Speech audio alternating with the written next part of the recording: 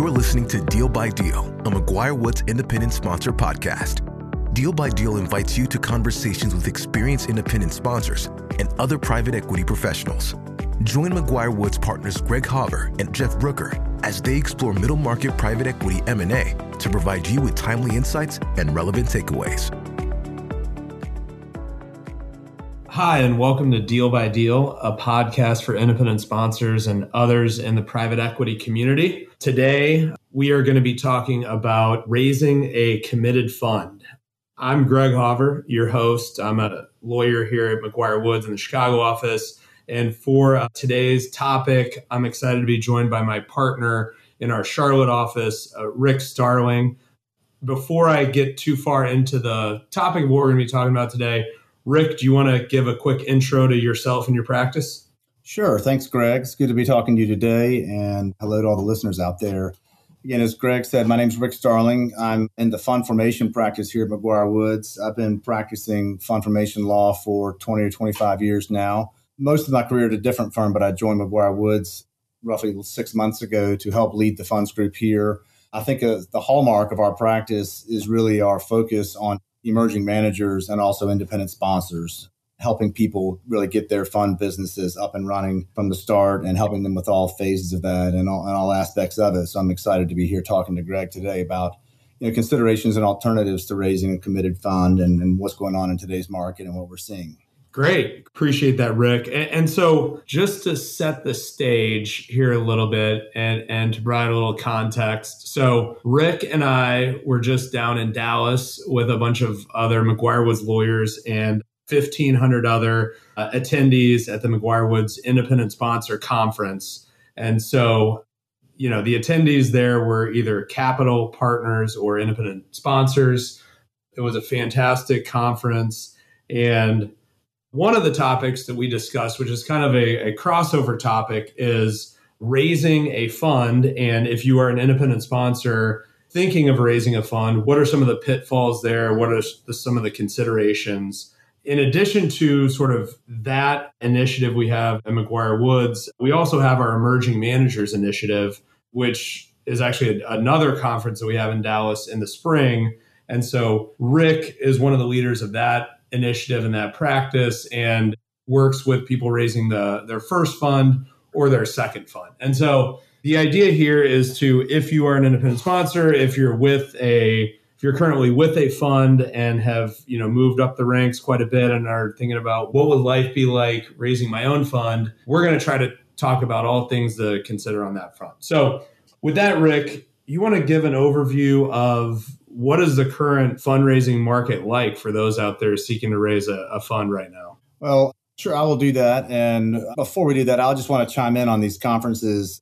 The work that McGuireWoods does in the independent sponsor and emerging manager space is really exciting. And it's a real value add for clients and even non-clients in this space. And it's honestly maybe the biggest driver of my decision to leave where I was and come to McGuireWoods. So it's really exciting stuff. So if there are any capital providers out there listening that have an interest in investing with independent sponsors and emerging managers, please look these things up and consider attending. And if you're an investment manager, whether you are working as an independent sponsor or as an emerging manager or somewhere in between, find out about these things and please do. We encourage you to come and attend. The events are really more about putting capital providers together with people that are looking to raise capital than they are about anything else. So it's a lot of that. And then very little actually interaction with McGuireWoods lawyers, frankly, but they tend to be really great and exciting events. And I've been excited to be able to attend those. Back to your question, Greg. I mean, as we all probably would imagine, fundraising is a little bit tough right now. 2023 has been a rough year. 2021 was gangbusters. It was kind of gangbusters on into 2020, beginning of 2022, but the back half of 2022 and the earlier part of 2023, it has been a little bit harder. LPs, allocations, in particular with respect to new relationships with new managers, are a little lower than they were in the last couple of years. I think at this point in 2023, a lot of LPs' allocations are frankly used up. So they're already kind of starting to think about 2024, which means if you're trying to raise money in 2023, it's going to be that much harder. I ran a panel on this topic at our independent sponsor conference, and that was kind of the gist of what the panelists who are on the LP side were relaying to us. Although they did say that they thought it would probably look up, hopefully as soon as sometime in 2024. Got it. So not the ideal time to raise a fund, but if you do decide to go down this road, what are some things that you should be thinking about, right now? So if you make the decision in fall of 2023 that you're going to raise a fund, what's kind of the timeline like, and what are some key considerations to think about? Well, there's a few different questions in there. The timeline for raising a fund can really vary. And if you're thinking about engaging counsel and other service providers and what their timelines might be, they're usually not going to be the gating factors. I mean, the gating factors usually is how long is it going to take you to work your network, to meet new investors and get these investors comfortable with who you are and what you're doing, and to sign on the bottom line. And the reason I point that out is because we have clients. And by the way, even though the 2023 market is a little tough, we have clients that are out there raising funds successfully and reaching their targets and even their caps. So it's not like it can't be done. Somebody who comes to us that already has good relationships with investors who are aware they're raising a fund and interested in raising a fund with them can raise the fund in 60 or 90 days. And that's kind of the bare minimum time when getting it done. More realistically, you're probably looking at a 6 to 10 month process from starting to do work on it to holding an initial closing. You generally want that initial closing to be maybe half of your target, give or take, and we can get back to that. And then there'll typically be a fundraising period that follows your initial closing, where once you have an initial closing on your fund, you've got 12 to 18 months to get your final closing, where you then have to wrap a bow on the fund and get down to the work of investing. Not that you're not investing during that period as well. Got it. So maybe talk to me a little bit about track record and, the importance of a track record. When do you want to make this assumes we're talking about an independent sponsor, how many deals do you see people close, or how many deals do you see people exit before they're turning to raising a fund? Great question. Track record is certainly important.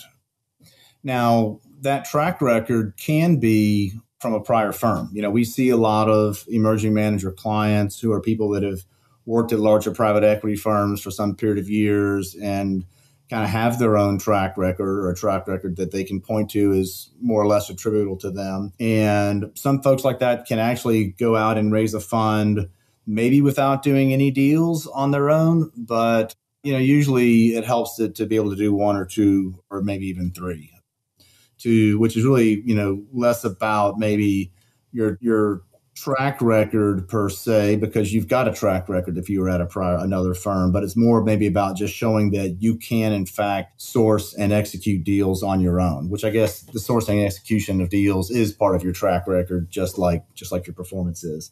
So it can be as few as a couple. If you maybe that's not where you're coming from. Maybe you are more of an operator and you don't have the experience of having worked in a private equity firm before. A slightly longer track record might be relevant and critical. You might need to show that you've got, you actually might even need to exit some investments and show that you can actually generate returns. So it varies by firm, but it certainly is an important thing that the people need to have. Got it. So I've got a question. I hear a lot about attribution, and, if I'm with committed fund, what are the dynamics between whether I can, get attribution for deals I've closed? Can you tell me a little bit about that? How do those discussions work? Well, there's a few different angles to that. But at the end of the day, from a legal standpoint, and maybe even also a commercial standpoint, I think it boils down to two things.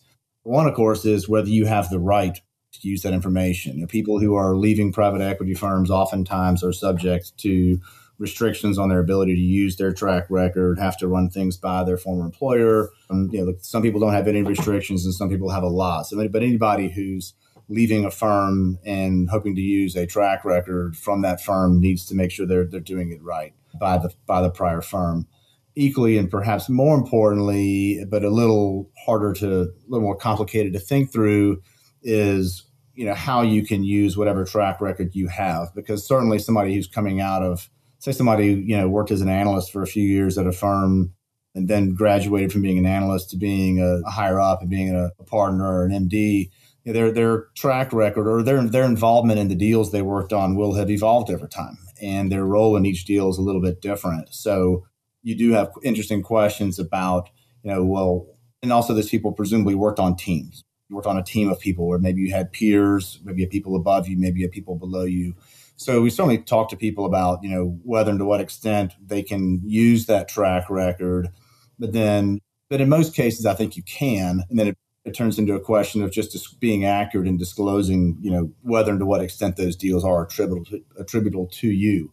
At the end of the day, the SEC would say that, you can't use a track record that is not yours and or that is materially misleading to investors. And they would say that a track record from different types of deals, or that where your involvement in the deals was arguably not that significant, or where the team of people you were working with is so different from the team of people you're working with now that track record is almost not usable. And we have had situations where you have to tell people from a performance standpoint, you can't give those performance metrics on those deals. I'll also say that when we talk about track records, there's kind of different elements to it, right? One is the types of deals you've done and what your roles in those deals were. The other is how those deals did. And the former is a lot looser than the latter. In other words, it's pretty much always going to be fair game to talk about what you've done, what kind of deals you're involved in, what your role was, as long as you're honest about that. But where it gets a little trickier is where you want to talk about the returns on those investments. And that's where we get into things about where we sometimes get into advising clients that, look, that team, that track record, your role there, the types of deals you were doing, whether it was size or industry focus, is just too different from what you're doing now, or it's so different from what you're doing now that you frankly can't use that track record in marketing materials. Maybe orally, you can do a little more orally in one-off meetings and in response to specific requests from specific investors than you can in written marketing materials. But there's a lot of considerations to be thought through when you're thinking about using your track record in terms of MOIs, IRRs, and written materials that you're providing investors. Got it. That's really helpful. And that's a good transition to sort of the next phase of raising a fund. We talked about building the track record, being a great investor. And at some point, you need to give smart fund formation lawyer like Rick Starling a phone call or someone a phone call to start thinking about, I assume, what type of fund are you going to raise? Sort of a typical fund or some variation on that? What are going to be the terms that you're going to go out to the market with, to LPs? And then I want to touch later on anchor investors. But when does that occur? When do those discussions happen with a fund formation lawyer? And then what are some initial, very high level considerations about kind of the types of funds? And not to throw 7 questions into one, but what are some differences between fund economics and then independent sponsor deal by deal economics? Well, we may have to come back, Greg, and address some of this one at a time. Let's put it this way. If I forget one, steer me back. I'll let you off the hook. Yeah. A few different ideas there. One is it's never too early to engage helpful counsel. People shouldn't be worried that talking to a fund formation lawyer is all of a sudden going to lock them into, tens of thousands of dollars of legal expense. There's a lot that we can do with clients on the front end where it's just minimal consultations to get them pointed in the right direction, whether that's in terms of thinking about fund structures, thinking about timing, thinking about preliminary marketing materials like a pitch book or something like that, and what a big picture summary of terms would look like. So people should never hesitate to reach out to fund counsel early in the process. Here at McGuireWoods, we do a lot of early planning and advising like that for people without even charging for it up front. The idea being that if you retain us to help you with your fund formation, we'll probably not charge you until your fund closes. So never too early to start those conversations. Another question you didn't exactly answer, but I want to touch on the answer to is, well, you sort of asked it, is, what would a fund structure look like? And are there alternatives to a traditional fund?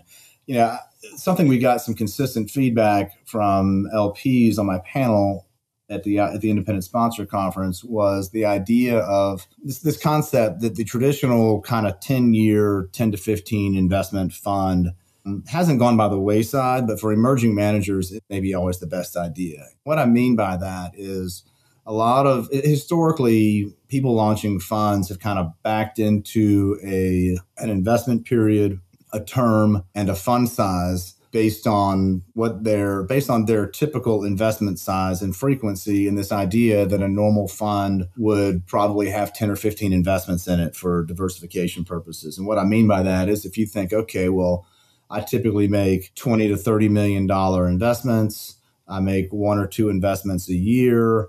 A fund should hold 10 or maybe two investments a year.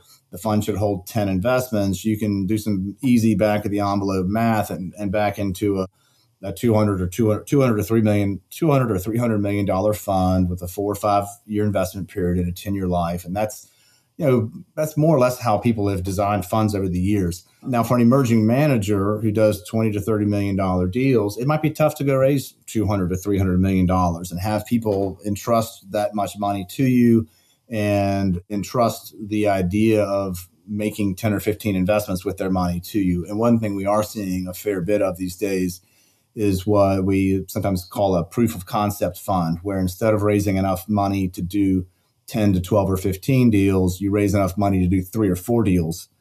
Go do those deals, show that you can execute, and then come back and do it again. Or maybe by the time you do it again, the economy's in a little better position, or maybe it just makes sense. You just have more investor appetite for what you're doing. And at that point in time, be able to raise your traditional 10-year, 10 or 15 investment funds. So back to this example of somebody who does, say, $20 to $30 million investments, instead of raising $200 or $300 million, raise $80 million or $100 million. Raise enough money to get you through a couple of years and to get you through a handful of investments.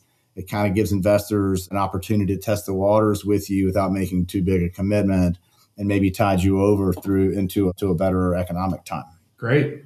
The proof of concept fund is super interesting and probably very applicable to our audience. Maybe spend one more minute on just what the traditional fund structure looks like from investing horizon or investing period perspective, and then just quickly, how that differs from deal by deal economics. Yeah, so I think, Greg, your question probably is what I hear is maybe talking about how the economics of a commingled fund or a traditional fund would differ from the economics of operating as an independent sponsor, which there may be a lot of people, most people who are listening to this may know this, or this may be obvious, but I think it is worth repeating and bearing out. Somebody operating as an independent sponsor is presumably putting together the money for each deal they do on a one-off basis and getting a carried interest on each investment on a one-off basis.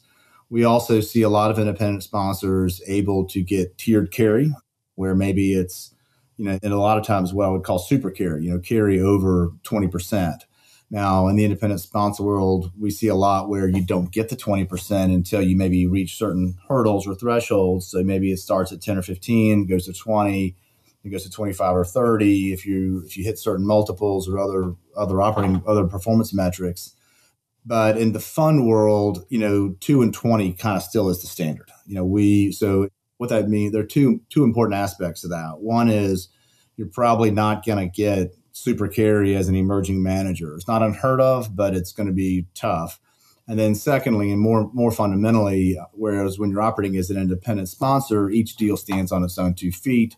If you have some deals underperform and some deals overperform, you get benefit of the outperformance on your deals that do. And your carry isn't necessarily hit. Your carry on those deals certainly is not hit by how the other deals perform. But in a fund, you, of course, have a commingled group of investments where the carry is going to be calculated across the whole pool of investments. And also, you get into questions about how that gets paid out, where you get in. That's when you start talking about American waterfalls versus European waterfalls and when you can actually get that carry.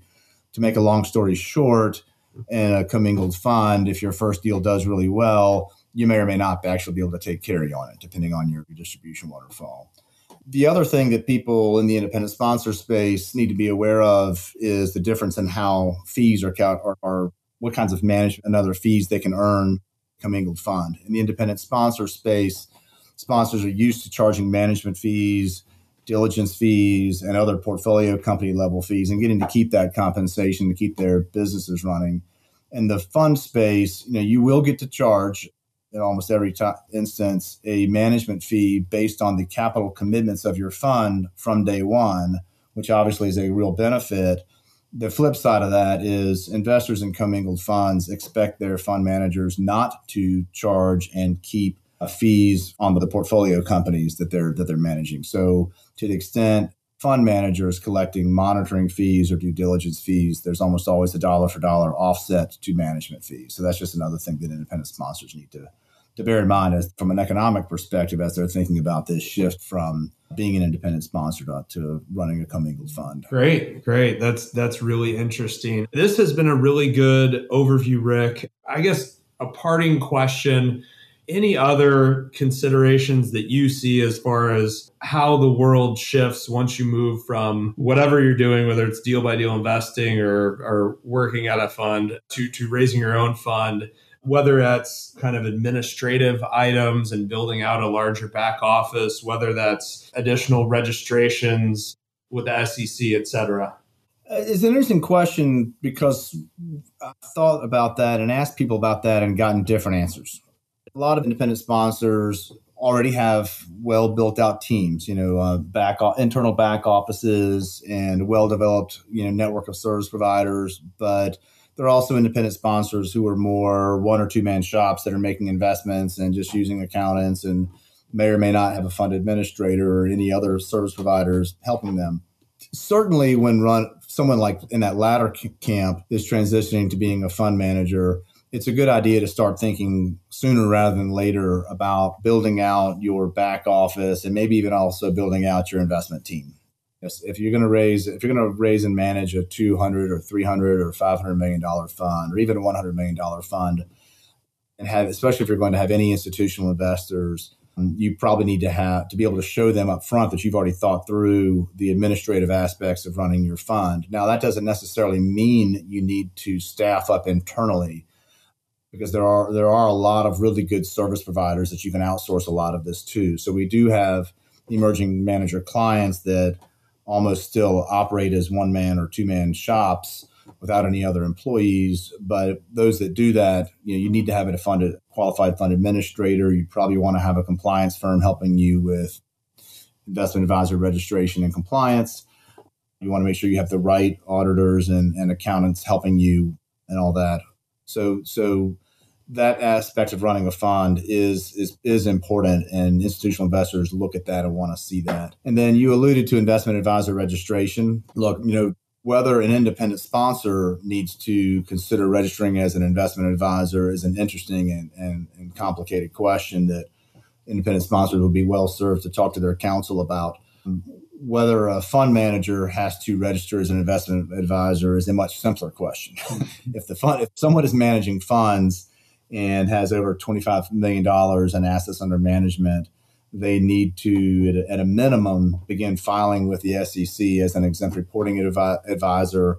And when they hit $150 million in assets under management, we'll have to register as an investment advisor with the SEC. Now, that is a one-sentence, very high-level overview of investment advisor considerations that leaves out a whole lot of details. There are situations where people in that $25 to $150 million range would still need to register. There are situations where people above 150 would not have to register. So take all this with a grain of salt. But certainly, I guess the way I would sum that up is by saying that investment advisor registration is an issue for all investment managers, but is particularly acute for people that are raising a fund, in the sense that, look, generally speaking, unless they're a venture capital fund manager at $150 million in assets under management, they will have to register with the SEC. Not the end of the world. I mean, since Dodd-Frank, thousands of fund managers have registered. There are thousands of people out there operating as registered investment advisors that manage funds. It's not the end of the world, but it does add a layer of administrative and regulatory complexity to your business. Great. Well, don't worry, Rick. We do have a disclaimer at the end of this podcast that makes clear this is not legal advice, but I will just highlight that again, and definitely worthy of conversations with a lawyer, not on a podcast, about those topics. Well, this was super informative and interesting, Rick. Thank you for your time. This was not meant to be a sales pitch for raising a committed fund. Most of our listeners are really bought into the deal by deal model, and we'll continue to, follow that model. It's growing as evidenced by our conference we just wrapped up in Dallas. For those interested, we did bring in, Rick. We brought on other partners into our fund formation group and have been expanding this emerging managers initiative significantly, such that I think that, Rick and his team are really in a great position to advise people on these preliminary type of matters that are exciting for people as they're out there thinking about raising a fund. So, Rick, again, thanks for your time. Really appreciate it. Thank you, Greg. Thank you for joining us on this episode of Deal by Deal, a McGuireWoods independent sponsor podcast. To learn more about today's discussion and our commitment to the independent sponsor community, please visit our website at McGuireWoods.com. We look forward to hearing from you. This podcast was recorded and is being made available by McGuireWoods for informational purposes only. By accessing this podcast, you acknowledge that McGuireWoods makes no warranty, guarantee, or representation as to the accuracy or sufficiency of the information featured in the podcast.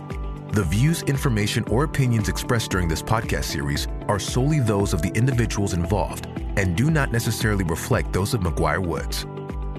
This podcast should not be used as a substitute for competent legal advice from a licensed professional attorney in your state and should not be construed as an offer to make or consider any investment or course of action.